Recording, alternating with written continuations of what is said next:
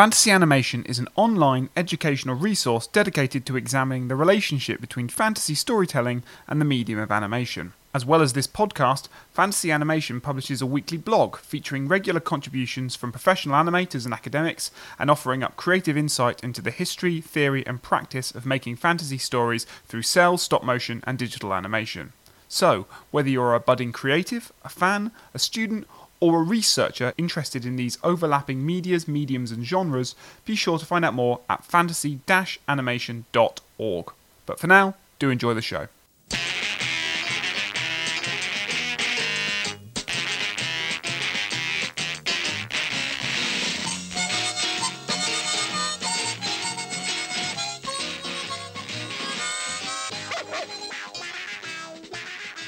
Hello everybody and welcome to the latest episode of the Fantasy Animation Podcast with me, Chris Holliday. And your wisecracking and somewhat sardonic sidekick for this week is Alex Sargent. I knew something like that was coming, given the theme. In fact, we are taking on another listener's choice, voted for by you, on the theme of favourite buddies or unlikely pairings in the animated fantasy film or TV area. You suggested, we listened, and the result is that today we're talking about rhubarb, not to be confused with rhubarb and custard, which we'll get into a debate about because I, for a long time, thought it was called Rhubarb and Custard, but it's not. A British animated children's television programme created by Grange Calverley, and as we'll go on to discuss, directed by British animator Bob Godfrey. Now, Godfrey has a particular connection to our special guest, but before we get started, watching Rhubarb, I was struck by, I think, three things as an animation kind of fan. Rhubarb's place in British animation history, kind of animated style and the history of aesthetics and the series' relationship to children's illustration. And I think the kind of the curious nature of the boiling aesthetics, so how the drawings seem to shake and shimmer as the episodes unfold. Alex, as our resident fantasist, what did Rhubarb mean to you? A lot and not very much at the same time. I think the rhetoric of fantasy, which we talk about a lot on this podcast, is quite chaotic in the whole show, in that there are some episodes where Rhubarb travels to like distant kingdoms or has battles with gods, and then there are other episodes where he becomes like an estate agent or does the dishes. So I'm very interested in the sort of ways in which fantasy is woven in different episodes and as the series as a whole. So lots to talk about. Absolutely. And it won't just be us. We're delighted to be joined by Birgitta Hosier, a London-based media artist, animator, curator who works with expanded animation and performance drawing. Now, in her work, she combines animation, video, and interactive technology. She's also a professor in moving image within the School of Film and Media and Performing Arts at the University of the Creative Arts in Farnham, which we'll come on to shortly. Birgitta, many thanks for joining us to talk about Rhubarb. Hello. Now, you were previously head of animation at the RCA for from 2016 to 2018, and you made the move to the UCA a couple of years ago. And this is where the Godfrey connection really comes in. So could you perhaps outline a little of this relationship for those listeners unfamiliar with Godfrey's relationship to the university? So Bob Godfrey started an animation course in 1969. So my colleagues tell me initially it was just sort of teaching students animation, and I think it was 1970s to 71, sometime about that. It actually became a proper BA degree. And this was in West Surrey College of Art in Guildford, as it was called at the time, because UCA encompasses a number of small different art colleges in Kent and in Surrey, and it sort of incorporated West Surrey College of Art. So Bob Godfrey set up this course. Apparently, he was very interested in employing animators. So I don't know. I imagine he paid them, hopefully. But he used to work there part-time. And there's a very good documentary. The BBC have got it on their website, and you can also see it on YouTube. It's called The Craftsman, and it's from 1971. It's about 10 minutes long, and it's an interview with Bob Godfrey, and he's actually in Guildford at West Surrey College of Art, and he talks about animation. He talks about what I really like about, he has such an enthusiasm and a vision for animation. He says it's just amazing. It doesn't have to be like live action. It can be anything. It's really special. He said at the moment, 1971, animation's quite a small thing, but in 20 years' time, I can see animation becoming a major thing. And so he had this huge enthusiasm for animation. Later on, I think it was 85 or something like that, he was also involved in setting up the first animation course at the RCA. But my association with him is through UCA, University for the Creative Arts, and because he had set up the animation course there, he was the first person to run it. And so after he passed away, his archives were left to UCA. We have something like 420 boxes of material, and there's some amazing history in there. The films have now gone to the BFI, but we've got papers and drawings and all kind of interesting stuff. So we're very, we see him as our founding father in a sense. And I think he has a very important place in British animation history, which we can go on to talk about. He really is a very key seminal figure. Oh, absolutely. I had the pleasure and reviewed the recent event, the cartoon animation Satire and Subversion, which I know you've put some of the films very recently up online, and that was very much a sort of, well, on the one hand, an academic conference, more traditional, I guess, in scope in terms of looking at his work across whether it's Rhubarb or Henry's Cat, and kind of anchoring him to a variety of sort of surrealist traditions, perhaps, and also I think that animation's kind of radical and anarchic potential. So it's interesting that you sort of suggested that he had this vision for what animation could kind of be, I guess. And it would be interesting, I think, to talk a little bit about that in relation to a program like Rhubarb, which sort of I said to Alex, I guess off air or unofficially, that this seemed, I suddenly had lots to say about it because it seemed to sort of bear out a lot of areas of interest of mine and aesthetics, and I'm not too kind of familiar with the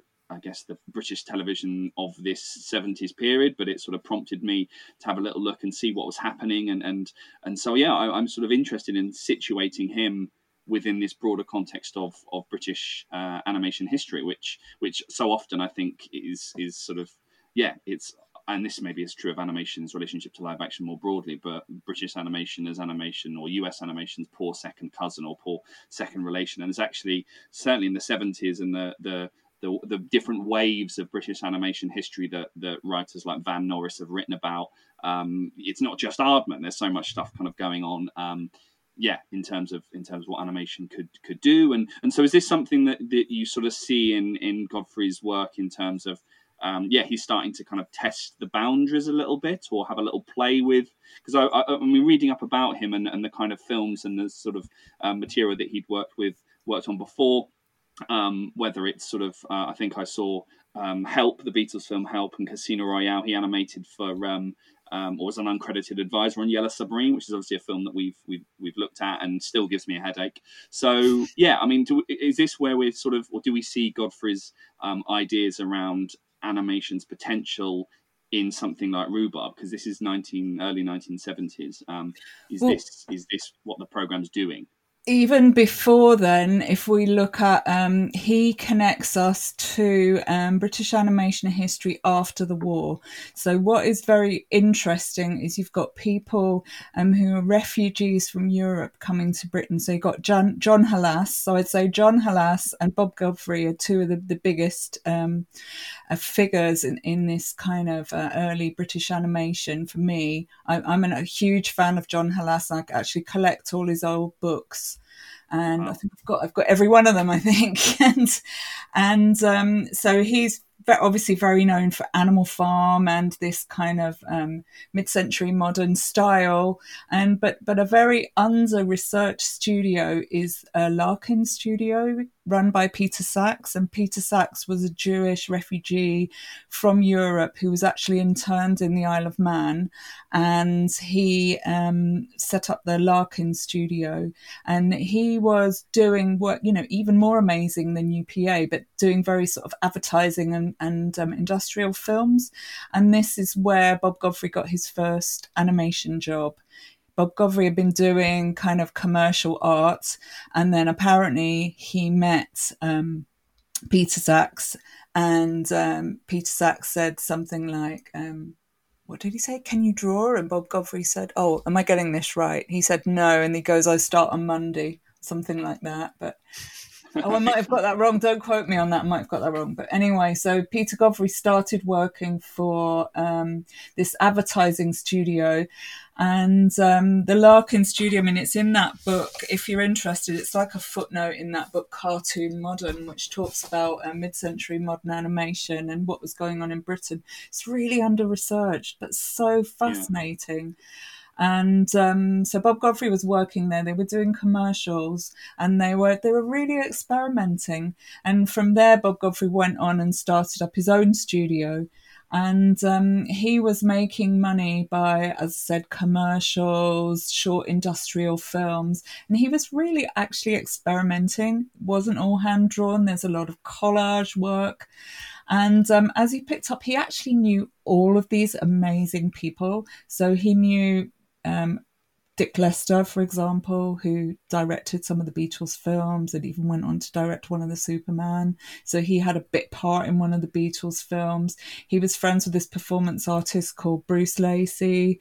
And he also hung out with kind of goon show type people. So he really comes out of this very anarchic, post-war, British, irreverent scene.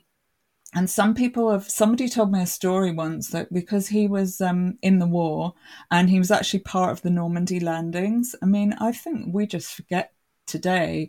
He must have had PTSD, for goodness sake. Being in a war must be so scarring and stressful. And people have suggested that his kind of irreverence, his hatred of bureaucracy, apparently he didn't really like sending invoices or filling out forms. Apparently this is linked to his experience in the war, and he never wanted to have a life like that again. So when we, Jim Walker and myself, looked at the themes for the cartoon animation, satire and subversion conference, we very much took it from the career of Bob Godfrey. Nobody actually did a paper about Bob Godfrey, but we took the themes from his career, you know, an interest in Dada and surrealism and what was going on in art, the scarring experience of being in a war, and a kind of political tradition of cartooning in Britain that goes back to Hogarth. So we're very interested in these different themes that come out in his work. And I think he's an enormously fascinating and innovative character. I mean, just to, you know, I'm going on a bit, but just to continue in this vein, he was also a great mentor. So apparently Dick Williams used to sometimes work in his studio in the basement when he couldn't find a space. So he nurtured the early Richard Williams. Yeah.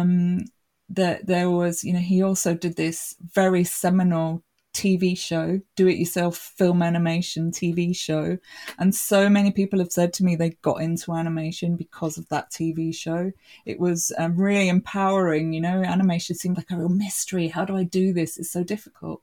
And then there was this TV show showing you how to do it. So this TV show was really inspirational, but also he employed a lot of his students. He employed a lot of young animators, and so many animators working in the UK today were interns there or animators there. So I'd say he has an enormous influence in British animation. Wow. I sense this is going to be one of those episodes where I play sort of the role of some of the listeners, I guess, in that I'm obviously learning all of this as we're speaking. And I knew nothing of this man's life and the sort of huge pool of work he's done outside of this cartoon, which I was aware of because it's sort of a nostalgic favourite of a lot of people. So I wonder, for my benefit and for some of the listeners, what role does Rhubarb and Custard have in Godfrey's career? It seems to be one of his more well-known pieces. Is it one of his more typical or atypical pieces? Sort of what's the relationship between the wider Godfrey that we're speaking about right now and this sort of show about a dog and a cat? I don't know if you'd say it was exactly typical, because he's got some earlier work like the do-it-yourself cartoon kit, very, very funny, and uses a lot of collage. So in some of his, and Henry 9 to 5 uses collage and drawn aspects, and as well Great uses quite a lot of collage. So he's got different styles. So stylistically, He doesn't have a typical look. There's different kind of techniques that he uses. This, I suppose, is sort of mid-career, and he does say in interviews that he didn't really have much to do with the script on this one. He also says in interviews that they lost quite a lot of money and they weren't paid very well. And Henry's Cat, which came later than this, they had much more control over the script, and they also had more control over the finances. Stan Hayward did the script on that one, and so that was more. They had more money. So while they were doing Rhubarb and Custard, the studio was also doing a much more serious project, which was great, which was about Brunel, who did the engineer. A Victorian engineer, Isambard Kingdom Brunel, and that actually went on to win an Oscar. So it was kind of funny. It kind of reflected on Empire, but it was also serious. So I guess it was like the horrible histories type genre, with a bit of humour but some history in it as well. So great. Yeah. I was reflecting on the Victorian era. I mean, so for me, I've encountered. Yeah, I mean, I've encountered, I'm just trying to, well, first of all, I've encountered Isambard Kingdom Brunel because it just took me back to a school trip I had when I was about 10 years old, so I haven't heard that name in a while. But something, I suppose, I was trying to get my bearings and trying to get a foothold in Bob Godfrey in exactly the way that Alex was kind of saying. What was his style? Was there a uniform style? And so watching Rhubarb, I was immediately, we can go into the sort of, the particular kind of aesthetic style that is very you can make a lot of debates in the same way you make debates about Aardman and imperfection and the kind of pleasure of that kind of compositional looseness. You can make all of those claims or stake all of those claims in relation to something like Rhubarb, but I hadn't really realized from what you're saying his sort of pivotal place, or sort of, this, I know that British animation history, so the first episode of this is the 21st of October 1974, and as you said, it kind of coincides, I guess, with the relative kind of acceleration or growing popularity of animation as it moves into the 80s and 90s. And actually, Van Norris, who I mentioned before, I just did a little look up at the kind of chunking of British animation history. And it seems like we have this first wave of British animation from 1955 to 1978. And so this was a period, and this is a kind of quote from Norris, that it kind of presented a new adaptability and pragmatism of a functional medium, one that was increasingly being found in propaganda shorts, information cartoons, and cinema advertising, alongside a few kind of personal, more experimental projects. And so it seems like this Rhubarb, and then I guess later Henry's Cat, but Rhubarb is sort of in the middle of this kind of, or certainly at the tail end of this first wave, when you have the Leeds Animation Workshop and Joanna Quinn and the Quay brothers, as we start to move towards this second wave from the late 70s into the 90s, where you have kind of Channel 4 funding, a kind of flourishing period, according to kind of Van Norris, a growing industry and cultural acceptance that animation was more than just a medium for children. And I hadn't quite kind of placed him in that way, but it seems like he's a mentor to that. He's a mentor to that generation, if you see what I mean. He's probably come before them. But, he was... Terry Gilliam basically used to work for him. He was doing cutout collage animation before Terry Gilliam. Terry Gilliam was on his do-it-yourself film animation TV series showing his collage, but he did all this before Terry Gilliam. I think Bob Godfrey's really underrated. Possibly one of the reasons for that is that he did a number of so-called sex comedies, and people found them really sexist. He even referred to himself once as a former misogynist, jokingly. Now, I think I'm a feminist, so I'm allowed to talk about this. And his trope is really, it's kind of a small, pathetic man and a sort of a voluptuous, overpowering woman. And I actually find them funny, and that I'm laughing at the man for being so pathetic. So I think that these films are really due for a rereading, and I think that people have been too easy to dismiss him just for this portion of his work. It was of its time. Also, there is some imagery which nowadays in our, when we're more so sensitive to colonialism, post-colonialism, the British Empire, there are a few images which you might find stereotyped. Again, I'm not excusing that. I'd be the first person to shoot anybody down for sexism or stereotypes of any kind. But I think we also have to take into consideration just the period he was working in. He wasn't exceptional. He was using a language and commonly accepted codes of that time. And I think we can look at his work critically and still find a lot of really interesting and inspiring material in it. I think the other context to throw out there, and this is probably a more implicit context that's sort of bubbling around in the cultural ether of this time period rather than something that I suspect Godfrey was explicitly aware of, although, I'm learning on this podcast, so do correct me otherwise. But is that obviously, we've talked about this a bit on the show before, is that the sort of late 60s, 70s is an odd period for sort of the lexicon and language of fantasy, and the sort of counterculturalism and fantastical imagery are becoming kind of part of the same weapon against a perceived, antiquated old order of things. So it sounds like another thing that's going on, and it struck me while watching Rhubarb, was this sense of sort of surrealism without a direct point of attack or critique, but in a way that's the point, in that the critique is against sort of order in general rather than some direct target. So it did remind me of things like Yellow Submarine and that we've talked about before. It actually reminded me of things like sort of the Bakshi cartoons in America, although, a very different cultural context, of course. So there's also that going on there. He's a sort of fantasist in a world where fantasy has a certain radical energy just by being a fantasy. Yeah, and that's quite interesting that you connect it to that countercultural movement, because you can also see in a lot of the comics and imagery of the time, like in Bakshi, some very sexualized images of women, idealized. There's this whole idea of sexual liberation, which probably didn't empower the women very much. They were objects, but it was part of a general sort of feeling of liberation.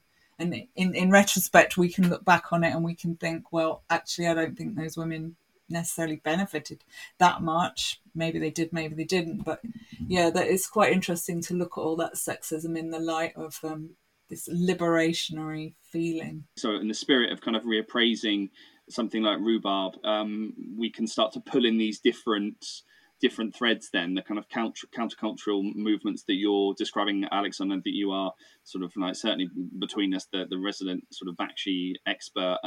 It's sort of interesting to see something that was broadcast at sort of 5:30, it's 4 minutes long on BBC in these ways. And I think I'm sort of, even as I learn more about Godfrey and Rhubarb and trying to sort of cite him in these various contexts, it brings something else to some of the things that hopefully we'll talk about in relation to that sort of handmade quality, and the appeal that's made to children on the one hand, perhaps these sorts of I don't know. You talked about the aesthetic style earlier, and the shaky drawings, the fact that these evoke images from children's illustrative books, the fact that they kind of almost have this imperfect improvisational construction. I'm interested. You're both using these phrases like bubbling and limited or imperfect. So what for the person that doesn't understand animation on the podcast, what is going on in the style here? What's technically happening to create this kind of what I would call storybook or pictorial quality to the animation? It looks like it's on a piece of paper coming to life. It is. So basically, there's interviews that I've read from Godfrey, and he says that the style actually came out of economic necessity, because they weren't getting very much to do this. So they thought, okay, we're going to do it on paper with marker pens. So you've got the white paper in the background. They're using marker pens. Now, he actually says the colour green came about because they had lots of green available in the studio. He just said, we had lots of green, so let's make it green. The dog was supposed to be black. The writer's original dog was black, but, we have lots of green. And then he said, then there's an horrible cat suddenly appears on the fence. So what else have we got? Shocking pink. We'll make the cat pink. So he's just making out that it was all improvised, spontaneous, just happened. and he said that the characters were based on Sid James and Hancock. So it's very, because I mean there are other things I'd like to talk about in relation to Richard Briers more generally, I think, but it's interesting that those are the sorts of reference points, and I guess one of the things about British animation that it's often seen to distill, and I think this came out of the event earlier this year, that the sort of the Britishness of it, and yes, we have this sort of his place within British animation history, but as you said, kind of the broader context of sort of political cartooning and political cartooning traditions. But it seems, I wasn't aware that the connection was to sort of British television. You know, that there's reference points to certain kinds of comedians and a Britishness in that sense. I mean, I'm also obsessed with David Jason's roles for Cosgrove Hall, his voice work for Cosgrove Hall, and what Richard Briers was in the early 1970s. I can't remember if this was pre or post The Good Life, but presumably he's our star voice, because he does all of the voices. He does the. I think if the images and are very sparse, generally speaking, there are no backgrounds. This kind of space and a kind of geographical organization of where things are. I just about know where the tree is, I think, in relation to the house. But other than that, I think I'm all over the place. And so, yeah, I mean, Richard Briers' voiceover does a really important kind of thing. It's a nice welcoming, it's part of that kind of repeating constant. And it's interesting that you mentioned the economic, I guess, the pressures or the sort of, the lack of money, because it's interesting that the style of the series seems to be fundamental to its identity as episodic television. You know, this idea that it's predicated on repetition and reiteration and seriality. And so you've got the required economy of the lo-fi limited style of these marker pens on paper, but it also works really well given that it's a sort of serial narrative. It's very much, I think it helps the narrational and characterological compression that these, because they're only 4 minutes, you know, these are quite short. Off air, Alex said it's not a program that you would binge watch, but yeah, I think that kind of those techniques of graphic reduction that are familiar, we've talked about on the podcast, this idea of condensation that you build, in this case I think the audience's vocabulary through an series of expressive and colourful visual references. You've got that kind of pictorial brevity and economy of representation, but it's interesting that it came out of a kind of economic necessity, because I think it works really nicely with these quite loosely drawn icons, signs, and symbols. So he describes it as a radio play because the narrative is very much carried by the voiceover, and the images are like moving illustrations. And boiling, for anyone who doesn't know what that is, it's just a technique where somebody has animated quite quickly and they've not taken care to match all the outlines carefully. So the outlines appear to deform and move, which gives it a life force that it may not have. I'd like to say something about the whiteness in the background. I think it's what I think is what I found very interesting about getting to know something about Chinese animation and Chinese watercolors is something that they call leaving blank. So there's the idea that part of the page is left white in order that the viewer's mind fills in the blanks, so that it's an interactive experience. You're filling in the gaps. And I find that very interesting. So there's this Chinese notion of leaving blank in traditional watercolors, which is carried through into Chinese watercolor animation. And that sort of applies here, that our mind fills in the space. Yeah, that's really interesting. That echoes really closely with a literary theorist of fantasy who talks about, her name Christine Brooke Rose, and she talks about basically fantasy, to evoke the reader's imagination. You either overdetermine the reader or you underdetermine the reader. So you either describe something that cannot exist and make the reader catch up. A dragon appeared in my office.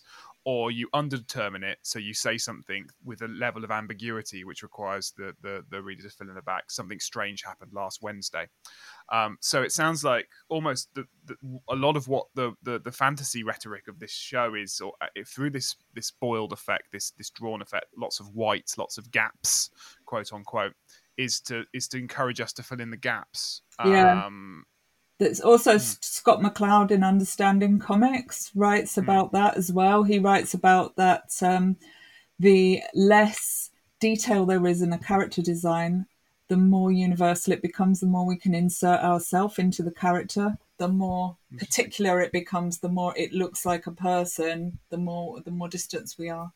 So it sort of chimes in with Scott McCloud. I mean, what really, I think this thing about boiling, because I had a question about, and you know, this is something that we can kind of talk about. So that I know boiling through Dan Tor's work in relation to kind of early cinema and this overlaying of sketches that didn't quite line up, that the sort of replacement drawings didn't quite create this illusion of fluid movement, but had the kind of staccato effect. Now, in the case of Rhubarb, there are instances where even shots where nothing is moving, the landscape shots, that it seems like the drawings are kind of shaking, and I find it really curious, because I was trying to watch, okay, what is in the shot that's moving, and in some cases it might be rain or a bird, and so that would necessitate a replacement drawing. But a lot of the establishing shots, and not for all of them, but the world seems to be continually on edge and moving, even when characters within the frame aren't moving. And certainly there are, and given that a lot of the episodes begin with one or both of Rhubarb and Custard asleep, I can't imagine or can't count how many episodes begin with that alarm clock going off, and they must have hit the synonyms when they were typing the word sleep, because you get awoke from his slumber, awoke from, you know, and so we kind of enter into this short 4-minute cartoon when the characters wake up.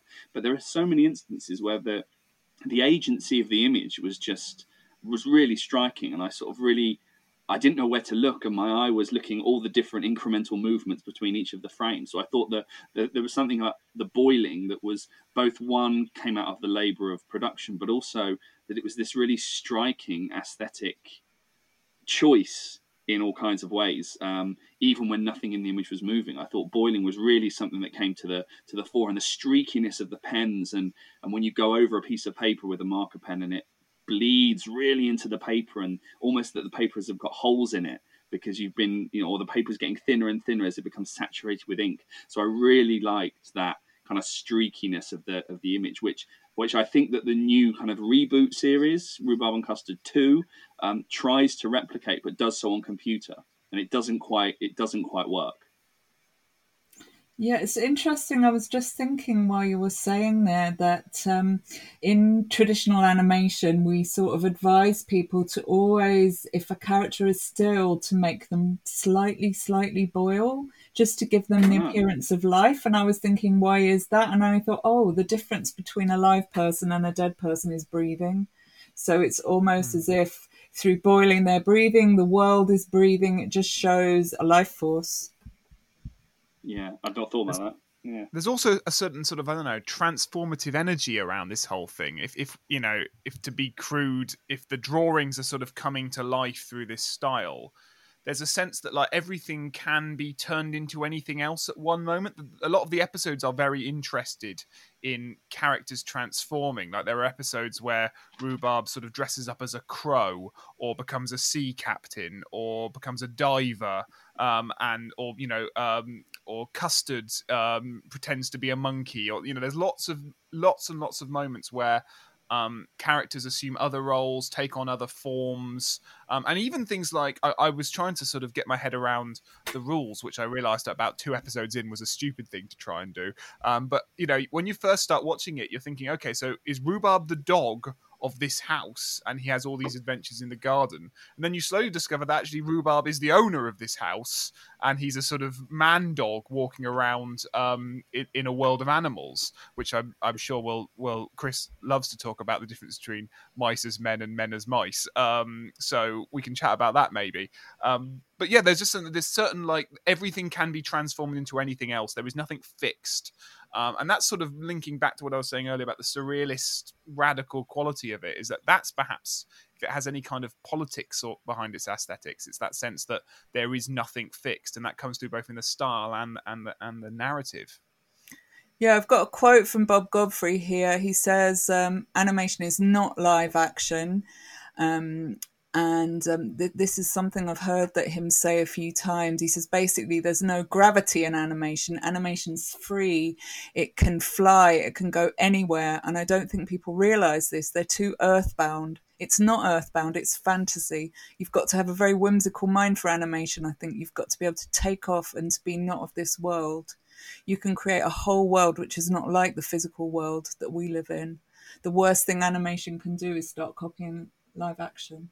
That's a quote from him. And I've heard him say things like that several times. So he absolutely is on your side of fantasy. Terrific. Well, that's good. That means I can stay for another week. But that's a really great quote. Much better put than I could. Yeah, apparently he was a performer as well. He loved performing. As we've seen, he has bit parts in different shows, and he's friends with performance artist Bruce Lacey, and friends with all kind of comedians and pop stars, and hanging out in bars in Soho. I think he would have been a real laugh to have a drink with. Okay, we're just going to pause the conversation there about rhubarb and custard to talk about the also could have beens, would have beens, might have beens of this week's for our listener choice, but also very quickly to say quick apologies to Laura Weston, who is a senior lecturer at Staffordshire University, who very kindly suggested rhubarb and custard on Twitter. It was a great suggestion. We took it, we ran with it, and we got so excited about it that we forgot to name check you at the start there, Laura. We apologise. Thank you for the suggestion. And please do keep joining in with the conversations with us on Facebook, Twitter, Instagram, and Reddit. Yes, but that wasn't the only suggestion that we had. We had a variety of suggestions across social media. So we're going to read a few now. The first of which was from Hannah Newman-Smart, so a regular contributor to our blog, who suggested, well, actually two unlikely pairings in terms of buddies from the same film. So Uzma and Kronk, and Pasha and Kuzco from The Emperor's New Groove. So this is obviously a film we've done previously on the podcast earlier in the year.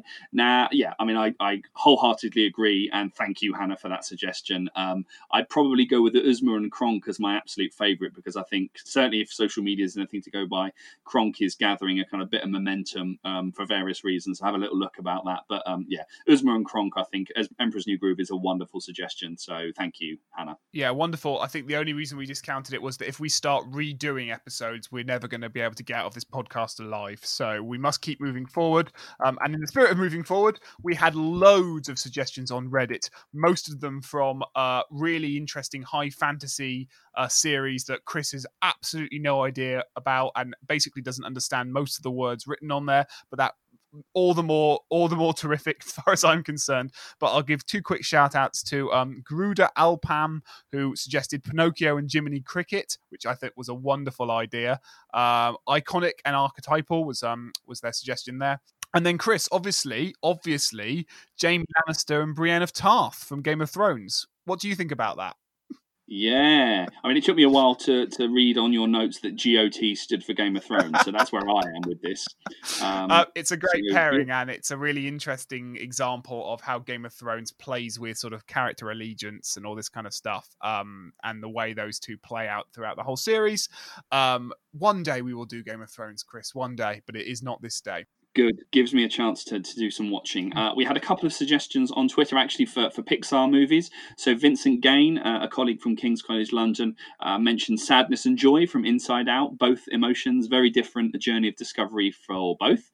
And then also Victoria Mullins, a PhD student, mentioned, of course, the Toy Story films, but particularly Toy Story 4. She says that it's interesting to see how Buzz becomes less and less central. I'd certainly agree with that. I think the first film is very much the Woody and Buzz show, but as the sequels progress, we get a slightly different sort of series of buddies, if you like. I think Jessie, certainly in the second film, maybe I don't know, Lotso and Woody's relationship to Lotso, perhaps. But she says, yeah, Toy Story 4 could yield a really interesting discussion. While the relationship between Buzz and Woody and the cornerstone of the franchise and integral to the narrative fibre of the first three films, poor Buzz is very much relegated for the fourth film, what she calls Woody's movie. So thank you, Victoria. I think it's an interesting point she raises, because I think she's right. I think the first movie is very much a buddy movie, or at least an origin story of a buddy movie. Yeah, the coming together of two mismatched people to find reconciliation. But for some reason, the dynamics of that series just don't work if you put it's interesting. There hasn't been they haven't had the temptation to make it more about Buzz rather than Woody. They've gone the other way around. And that's interesting. I don't know what that says about either of the characters or the way they're used. But a good suggestion nonetheless. Yeah, absolutely. We have a final one here. We have many more on our various social media strategy, and thank you for sending them all in. But the final one we'll mention is from Matt Denny, who is a teaching fellow at the University of Warwick, and he suggested the movie Road to El Dorado, which is a film I think I have not seen, but I've seen the trailer for because it used to be like packaged on a VHS of mine, probably for Toy Story when I was a kid. It's a DreamWorks movie. It's one of the sort of commercial flops, but Matt obviously found a lot in it. He says it has exactly the kind of issues of the colonial gaze that you'd expect of a film like El Dorado, but it's a lot of fun, I think. And he mentions a lot of anthropomorphic horses and all this kind of fun stuff. So I think that's a movie potentially to visit further down the line, Chris. No, I absolutely agree. It's a blind spot, certainly, within my kind of contemporary animation viewing. It's the same year, interestingly, so 2000, the same year as The Emperor's New Groove. So I think totally different ways, perhaps, of treating, ideas of kind of, colonialism. In this case, the New World, El Dorado, Spain. So, something quite interesting about what those two films are doing slightly differently, and also how those two films come from different visual and ideological traditions. So we'll put a pin in that and hopefully travel the road to El Dorado soon. Cool. So that leaves us with only one final job before we get back to our discussion with Birgitta, which is to set up the theme for next month's Listener Choice episode. Chris, would you like to set this one up? Yes, I would love to set up. I was trying to think of something jazzy to say to sort of set up nostalgia, but I'll just say nostalgia. So essentially, we're interested in fantasy and animation's relationship to nostalgia, either a film from your own childhood. We get a lot of suggestions, I think, across all of our listeners' choices and sort of themes about films that mean a lot to you, the listeners, and sort of that. I think that informs your suggestions. But a film that I guess evokes a nostalgia for you, or perhaps a film that is itself about, or a film and TV program that is about nostalgia as part of its narrative. So either a film that you are nostalgic for, perhaps within the fantasy and animation canon, if there is such a thing, or a film and TV program that is about, it kind of folds nostalgia into the narrative. Yeah, or any other sort of creative way you might interpret the brief. We're looking for the relationship between fantasy, animation, and nostalgia inspired by this week's pick, Rhubarb and Custard. So to let us know your picks and why, do get in touch via Twitter, Facebook, Instagram, or Reddit at FanAnim Research, FANANIM Research. That's the same handle across all 4 platforms. As well, if you fancy, you can use the old-fashioned approach and email us at fananimresearch, FANANIM Research @gmail.com. Send us a note, or indeed, if you want a very quick voicemail, 30 seconds or less, and we will attempt to feature as many of them on the show in a month's time, as well as, of course, pick our favourite and do it on the episode. So I'm excited to see what everyone's nostalgic picks are going to be. Yeah, I mean, just shout out mine will be The Witches, which is obviously recently being remade with Anne Hathaway. The original Witches is my kind of childhood because it terrifies me and I still refuse to kind of watch it. So it's sort of my nostalgic childhood fantasy animation in its absence because I cannot watch it. So that's my one. That's interesting. Mine would be something like The Dark Crystal, which has the same relationship with me. So there's something about fear, maybe. Nostalgia, fear. It doesn't have to be a good form of nostalgia. It can be a bad form of nostalgia. We're up for talking about anything, everything. Let us know via the various channels and means. But right now, I think we should get back to the show. I was going to, on Alex's point of the rules, to try and outline the rules. And you're right, there are certain episodes where I think everything is relatively stable. And then one of my notes under episode 3 is everything is personified. And I quite like the sun being it sort of tells us the seasons. He's either wearing a farmer's hat because it's the harvest, or he's wearing a Christmas hat because it's the festive period. But one of the things that I liked about it was the references, or the self-conscious references, the deconstructive references, to use Wells's term, to animation. Now, we always talk about this, that these are cartoons, or cartoons are always about animation in some way. But there are quite explicit examples. So, and they have quite long titles. So all I know is that they're episode 17 and episode 20. But episode 17 is essentially the characters wake up and they're not coloured in. and it's because of the fog, and it's the sort of, they're all in grayscale, and so they wake up. It's all foggy, it's in grayscale, and it's only when the north wind comes in that the fog lifts and the colour arrives. But they speak quite explicitly about the fact that they're not coloured in, rather than it just being a foggy day. And then a few episodes later, where it begins with flying swifts reflected in a pool of water, which is very sort of experimental in the way that it kind of looks. And Custard wants to be a deep pond diver, and he's called Jacques Coustard, which is probably the best joke of the entire 30 episodes. But it's towards the end, because he's, the program is, as we talked about previously, it's Rhubarb. It's called Rhubarb, and sometimes it's called Rhubarb and Custard, but Rhubarb is ostensibly the hero. But at the end of episode 20, he says something like, carry on like this, because he's talking about Custard's desire to be this deep pond diver, to go on these expeditions and stuff, as Jacques Coustard. He says, carry on like this and you might get your own TV series. And then suddenly we get the titles, but redone as Custard as the centre. And I was like, well, this is, because I love a bit of self-reflexivity, self-referentiality, the citation to the fact that it's not just animated, but it's also a media product. It's a television program with a title sequence. And so I just thought that was, in terms of all the things that the program is pulling in, we've got these references to Jacques Cousteau, and we've got a bit of fantasy, and it's kind of countercultural. It's the animation style, both of the kind of cell animated style, but also the surrealism of that style, the potential surrealism of that style that we previously talked about in relation to stuff like Yellow Submarine. It's also citing the fact that it's a television program that has a title sequence that is on 5 every week. So I thought that was terrific. I really like those punctuation points within the program. Yeah, I know what you mean. I that is an episode that stuck out for me as well. And it's the way it keeps winking at you, but it's also like what it's doing with all this, because on one level, quite a lot of the episodes are dealing with, I think we talked about this when we did the Peppa Pig episode, but dealing with kind of anxieties and fantasies that you could associate with sort of developmental children's anxieties over space and place. There's a lot of episodes where Rhubarb doesn't understand that a season has changed and thinks the tree is sick or something because it's autumn, or he's hiccuping and he thinks it's an earthquake, or things like that. Things that you can imagine playing on sort of childhood fears of the unknown, of space and time. And then there are other episodes that seem completely consequence-free. And they're, episodes where Rhubarb has a dream that he's a cowboy, and we get a sort of racist, fantasy of cowboys slaying Indians, essentially, of its time, or of a certain time at least. But the sort of broader point about fantasy in that episode is that, like, some episodes seem very wedded in real life consequence, albeit in a sort of fantasy framework, and some are just free from consequence. So there's that anarchy going on there as well in the subject matter.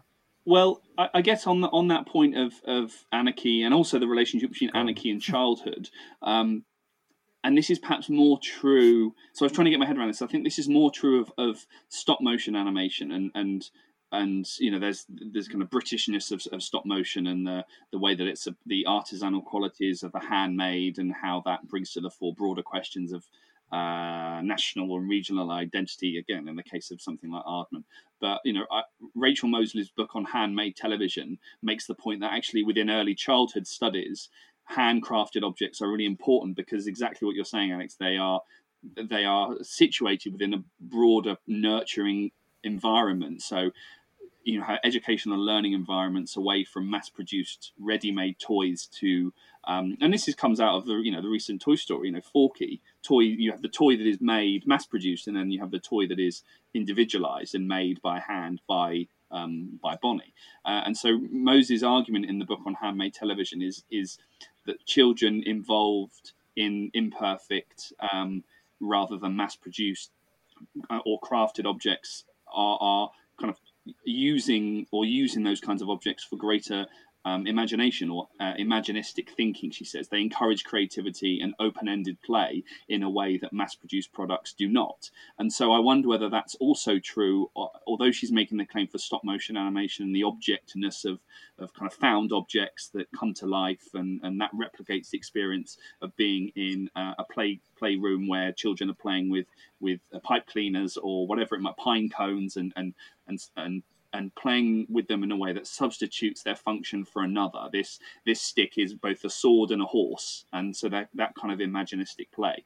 I wonder whether that's also true of something like Rhubarb, which ties back in with what you said, Birgitta, about this kind of blank space, the power of white space in the programme, and how the streaky marker pen on the paper replicates that kind of aesthetics of child play, where we are encouraged to embrace, in the same way in stop motion, we're encouraged to embrace the imperfect object that comes to life. It's more interesting that a pipe cleaner and a fork comes to life than a mass-produced Woody doll. We're sort of embracing, in the context of Rhubarb, this slight hesitancy. So Moseley calls it a slight hesitancy and unevenness of the movement created with a small object in the hand of a child at play. And I feel like that's the aesthetic that something like Rhubarb is getting at. It looks like a child's drawing, and in the nicest way. And when I say child's drawing, the kind of expressive potential of that, the creative potential of that, the freedom of that, and so that kind of ties in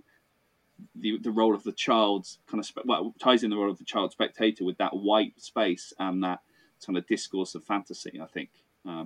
Yeah, well, I guess it's again that Taoist idea of the leaving blank a space for you to insert yourself. I mean, if you think about Lego, when I was a child, you just got Lego bricks and you had your complete fantasy to make whatever you wanted out of it. Nowadays, it's all a pre-packaged Princess Castle kit or whatever, and they give you all the instructions and tell you exactly what you're supposed to make out of the Lego, and you finish this one kit and then you have to buy another kit. There isn't the same open-ended freedom. So I guess it's about how much freedom you have for your own imagination to run wild with a toy. One of the foremost psychoanalytic sort of theories of play, Winnicott, Donald Winnicott, sort of talks about the idea of the transitional object in childhood, and they need to be objects that are physical and real and in the world and functional, and that the child perceives as existing and not belonging to them, but also objects with a certain amount of banality and freedom about them, so that they can impose things onto them. So, like the blankets, the dummy, the brick, the Lego brick. One of his therapeutic techniques for his child patients was to do something called the squiggle game, where he would simply just draw a squiggle on a piece of paper and then pass it to them, and they'd be asked to make a picture out of the squiggle, and then some quasi-Freudian interpretations would go on. But I quite like the first bit of that, at least, the sort of the squiggle getting one, because it relates to drawing, and I'm always trying to find ways to bring things back to the drawn, but also because it's sort of this idea of something that is imperfect is in a way where the imagination starts, not in these hermetically sealed objects that on one level, like a Princess Castle or all the other sort of action toys and things that are out there, that on one level seem to be incredibly playful because they're incredibly well designed and they're incredibly just sort of inviting, but actually by being so firmly what they are, they cease to have the opportunity to be anything else. Yeah, there's a lot of other issues in imperfection. I'm always very interested in the Japanese idea of wabi-sabi, which is the beauty of something that is old and worn out and broken, because it has a history of usage and a solidity, and it shows time passing. I'm always struck by that as a different concept to wanting everything brand new and shiny. So on that note, I was going to actually ask you, particularly, Beta, because I've read many times, cited many times your drawing animation article, and I'd wondered where something like Rhubarb sits in relation to this, because you talk about, on the one hand, drawing being this really important material process that seems to be exactly in the same way as something like Wabi Sabi. It shows time passing, the labour of these kind of drawings. Certainly that the drawings themselves perform, they are rhetorical and they perform or they have a kind of performative activity, as you say. But also, I know that you've kind of connected it up to the digital, and the digital period of the drawing still being this really important process within largely kind of quote unquote automated processes. So in the way that you've written about drawing and the kind of energy of drawing and how it encompasses different practices and forms and tools, is Godfrey's Rhubarb a sort of really good example of distilling some of your ideas around the kind of power of drawing? Because it seems on the one hand, to come out of this economic necessity, but also there's something quite kind of chunk. I don't know what the word is. I was going to say chunky, but I don't mean that, and I don't mean clunky either. I mean kind of meaty. Or we've talked about on the podcast previous episodes this idea of kind of a visual crunch, and it seems like there's something really material about rhubarb and custard. So how does rhubarb, or does rhubarb, fit in with your ideas around the materiality of drawing? I think the materiality of drawing, what I'm very interested in is process, and process being an important part of the finished product. And I think what I love about animation and why I'm drawn to non-naturalistic forms of animation is I just feel that there's an honesty there.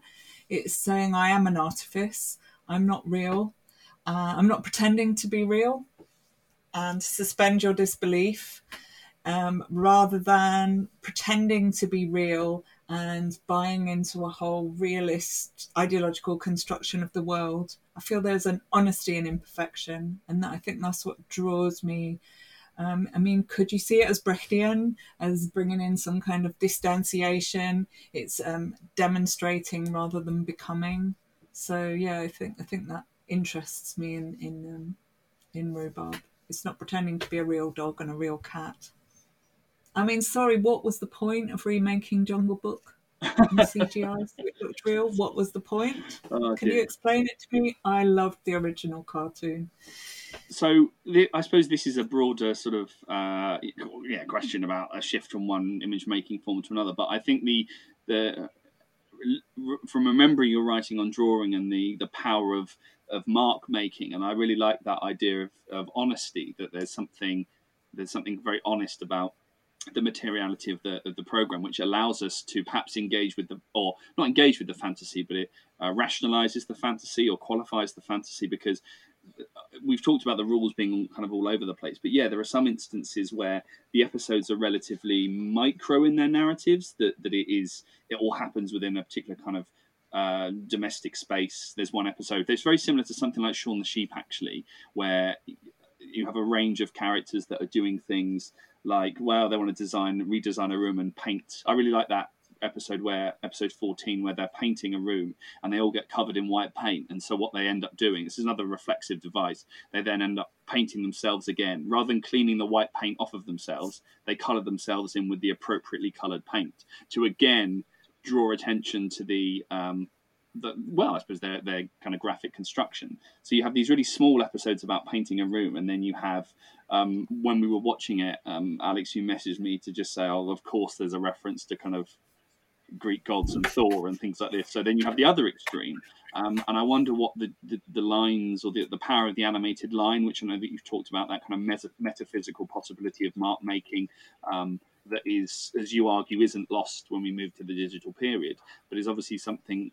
Rhubarb is very much about the power of the marks that it makes on the screen, and I wondered how that connected up, if it does, to the fantasy in the show, which is very uneven in the way that, as you said earlier, Alex, it's the fantasy is at extremes in lots of ways. It makes me think of Duck-a-Mark.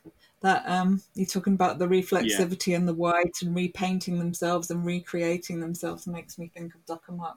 But I think what I'm trying to argue is although I love drawing and I do drawing all the time, is I don't want to valorize a handmade aesthetic over a digital one, because I think that's a generational shift.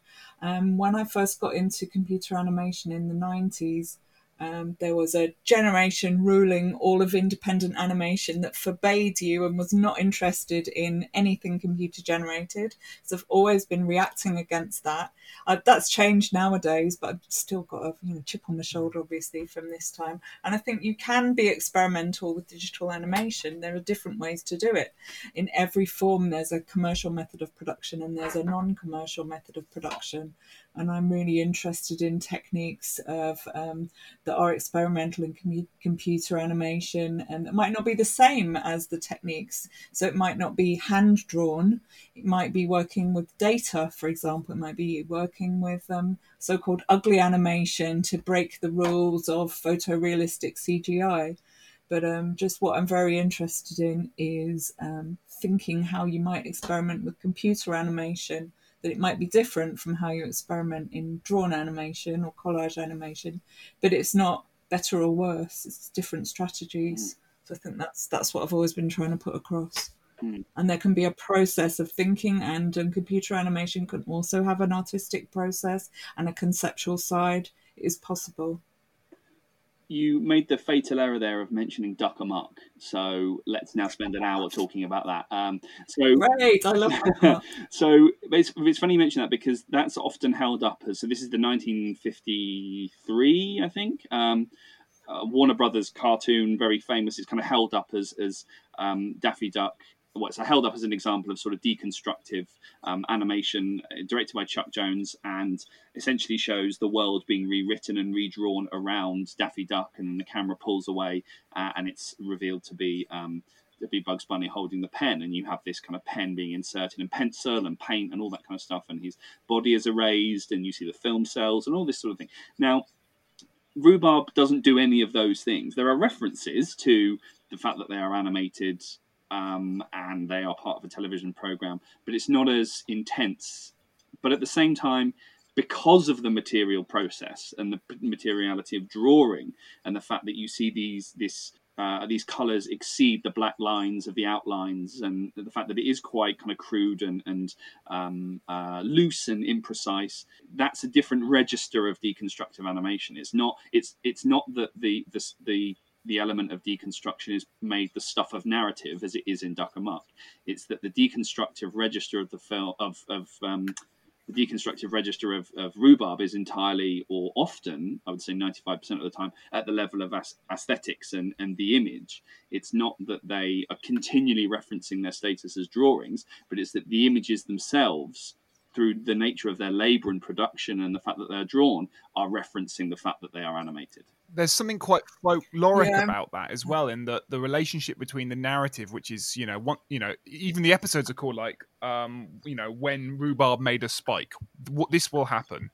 There's a determinative quality to the narrative, which gives freedom to the storytelling, the animation to do it, which is quite folkloric in its practice. And there's one episode where that is actually kind of dramatized, which is where essentially Rhubarb becomes, I don't know, Buster Keaton for a day and makes a silent movie. And like the final minute is his movie, and it's the one moment the narration shuts up and lets the animation be on its own for a bit. So that's an interesting dynamic. And Godfrey does have this history of reflexivity. So I'm just was checking the date of this. So he made a short film, do-it-yourself cartoon kit from 1959. It's absolutely amazing, and it's kind of satirizing his experience of working in commercials, animations. It's hilarious, and you can see the influence of who he was hanging out with: Michael Bentine, Spike Milligan, people like that. And I forgot to say earlier, you were talking about you hadn't really heard of him, and I was saying, well, actually, he did some quite mainstream things. Another thing he did that was quite mainstream was one of his kind of sex films, which, as I said, are controversial nowadays, and it was called Kama Sutra Rides Again. And this short film was actually shown in cinemas with A Clockwork Orange, so got major distribution. So I forgot to mention that. Alex, I'd totally forgotten the episode that you're referring to, episode 8, Rhubarb Finds a Camera.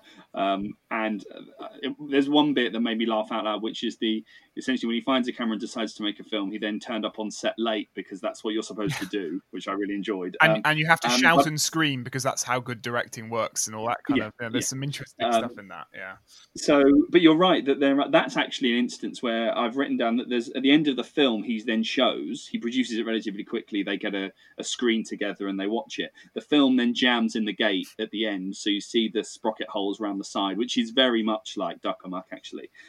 He sets up this Hollybush Studios, and they create this sort of, as you said, a Buster Keaton style chase, damsel in distress style narrative. But I drew a picture when I was writing the notes for this, because that's one instance where he's talking about films, and you have a speech mark and you have a $sign in it, or a pound sign or something. It's about how animation there is being used to, very much like Felix the Cat or this kind of comic book style. Sometimes the words... So it's interesting you said about the radio play, because sometimes the words are visualized, sometimes they're not, they're just spoken, sometimes they're in thought bubbles, but they're as icons. And there's an episode later on where he is... I think he's playing his violin, or rhubarb. I can't remember if it's rhubarb or custard that's playing a violin.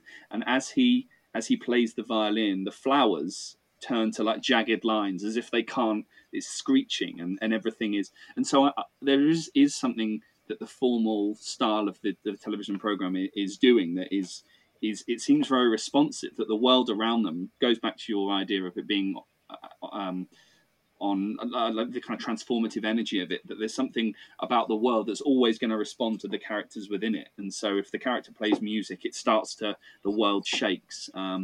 But yeah, I think that as we talk about it more, I'm sort of really interested in the kind of changeability and the transformative power that these pen on paper has. But yeah, I'd forgotten about that episode. So that's episode 8 where he makes a film.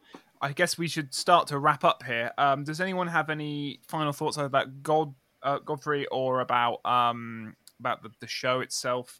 I have a wormhole which I went down for about 20 minutes, and because it cost me 20 minutes of your life, I'm going to waste 30 seconds of our listeners' lives. About crows. There's lots of crows in this. I'm obsessed with the crows. I have no answer as to why.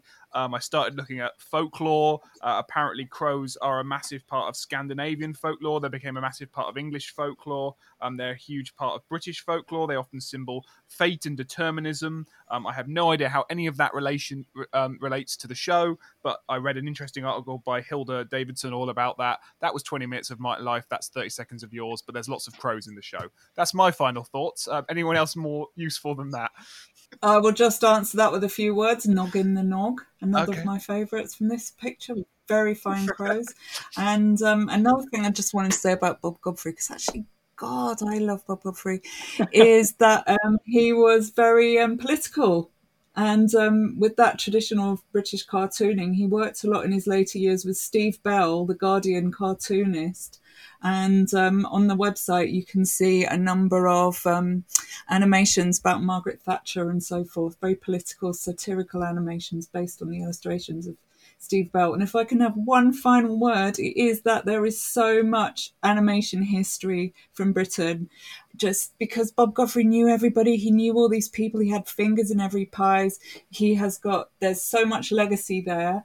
And my colleague Martin Pickles and Tom Lowe, who is Bob Godfrey's grandson, are currently crowdfunding to do a documentary to mark the centenary of Bob Godfrey's birth. So please Google Bob Godfrey Collection Centenary crowdfunding and give them a couple of quid. I gave them some money. Just, this is our history, and there's no money around right now. So if you've got a £5 or £10, please give a little bit of money to the Bob Godfrey Collection Centenary Fund so we can get some of this history recorded and kept for the future generations. I'm sure we can stick a link to that in our blurb or something on the website as well, so listeners can check it out there as well if they so wish. Chris, any final thoughts? Only, as I said, I'm fascinated by the program's style and actually what we haven't talked about, which I think is sort of an outcome perhaps of the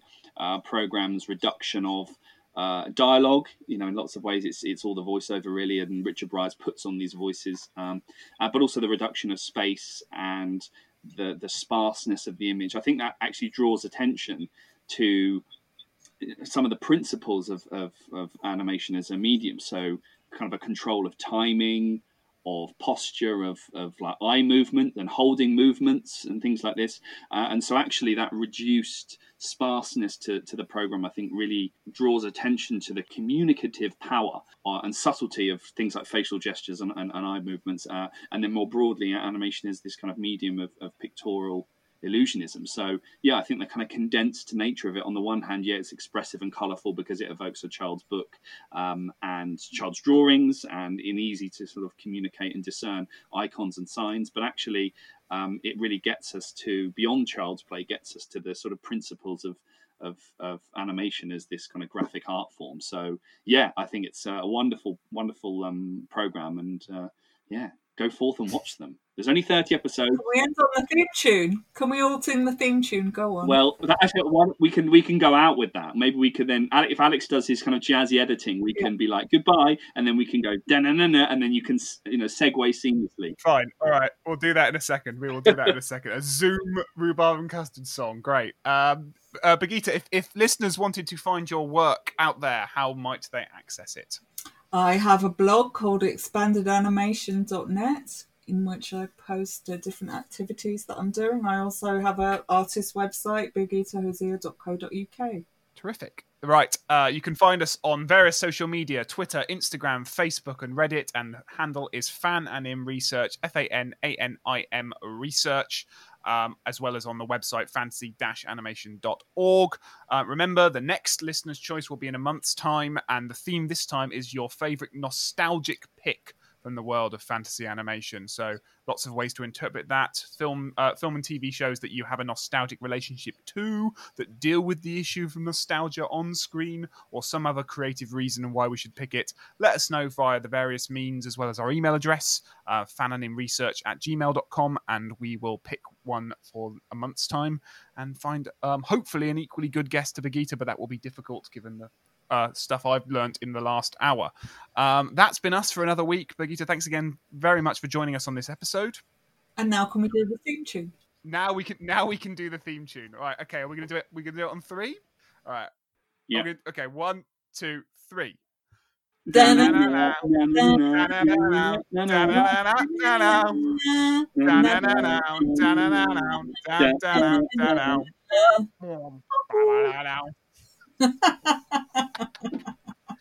Oh God! Right, and that's the advert for this week.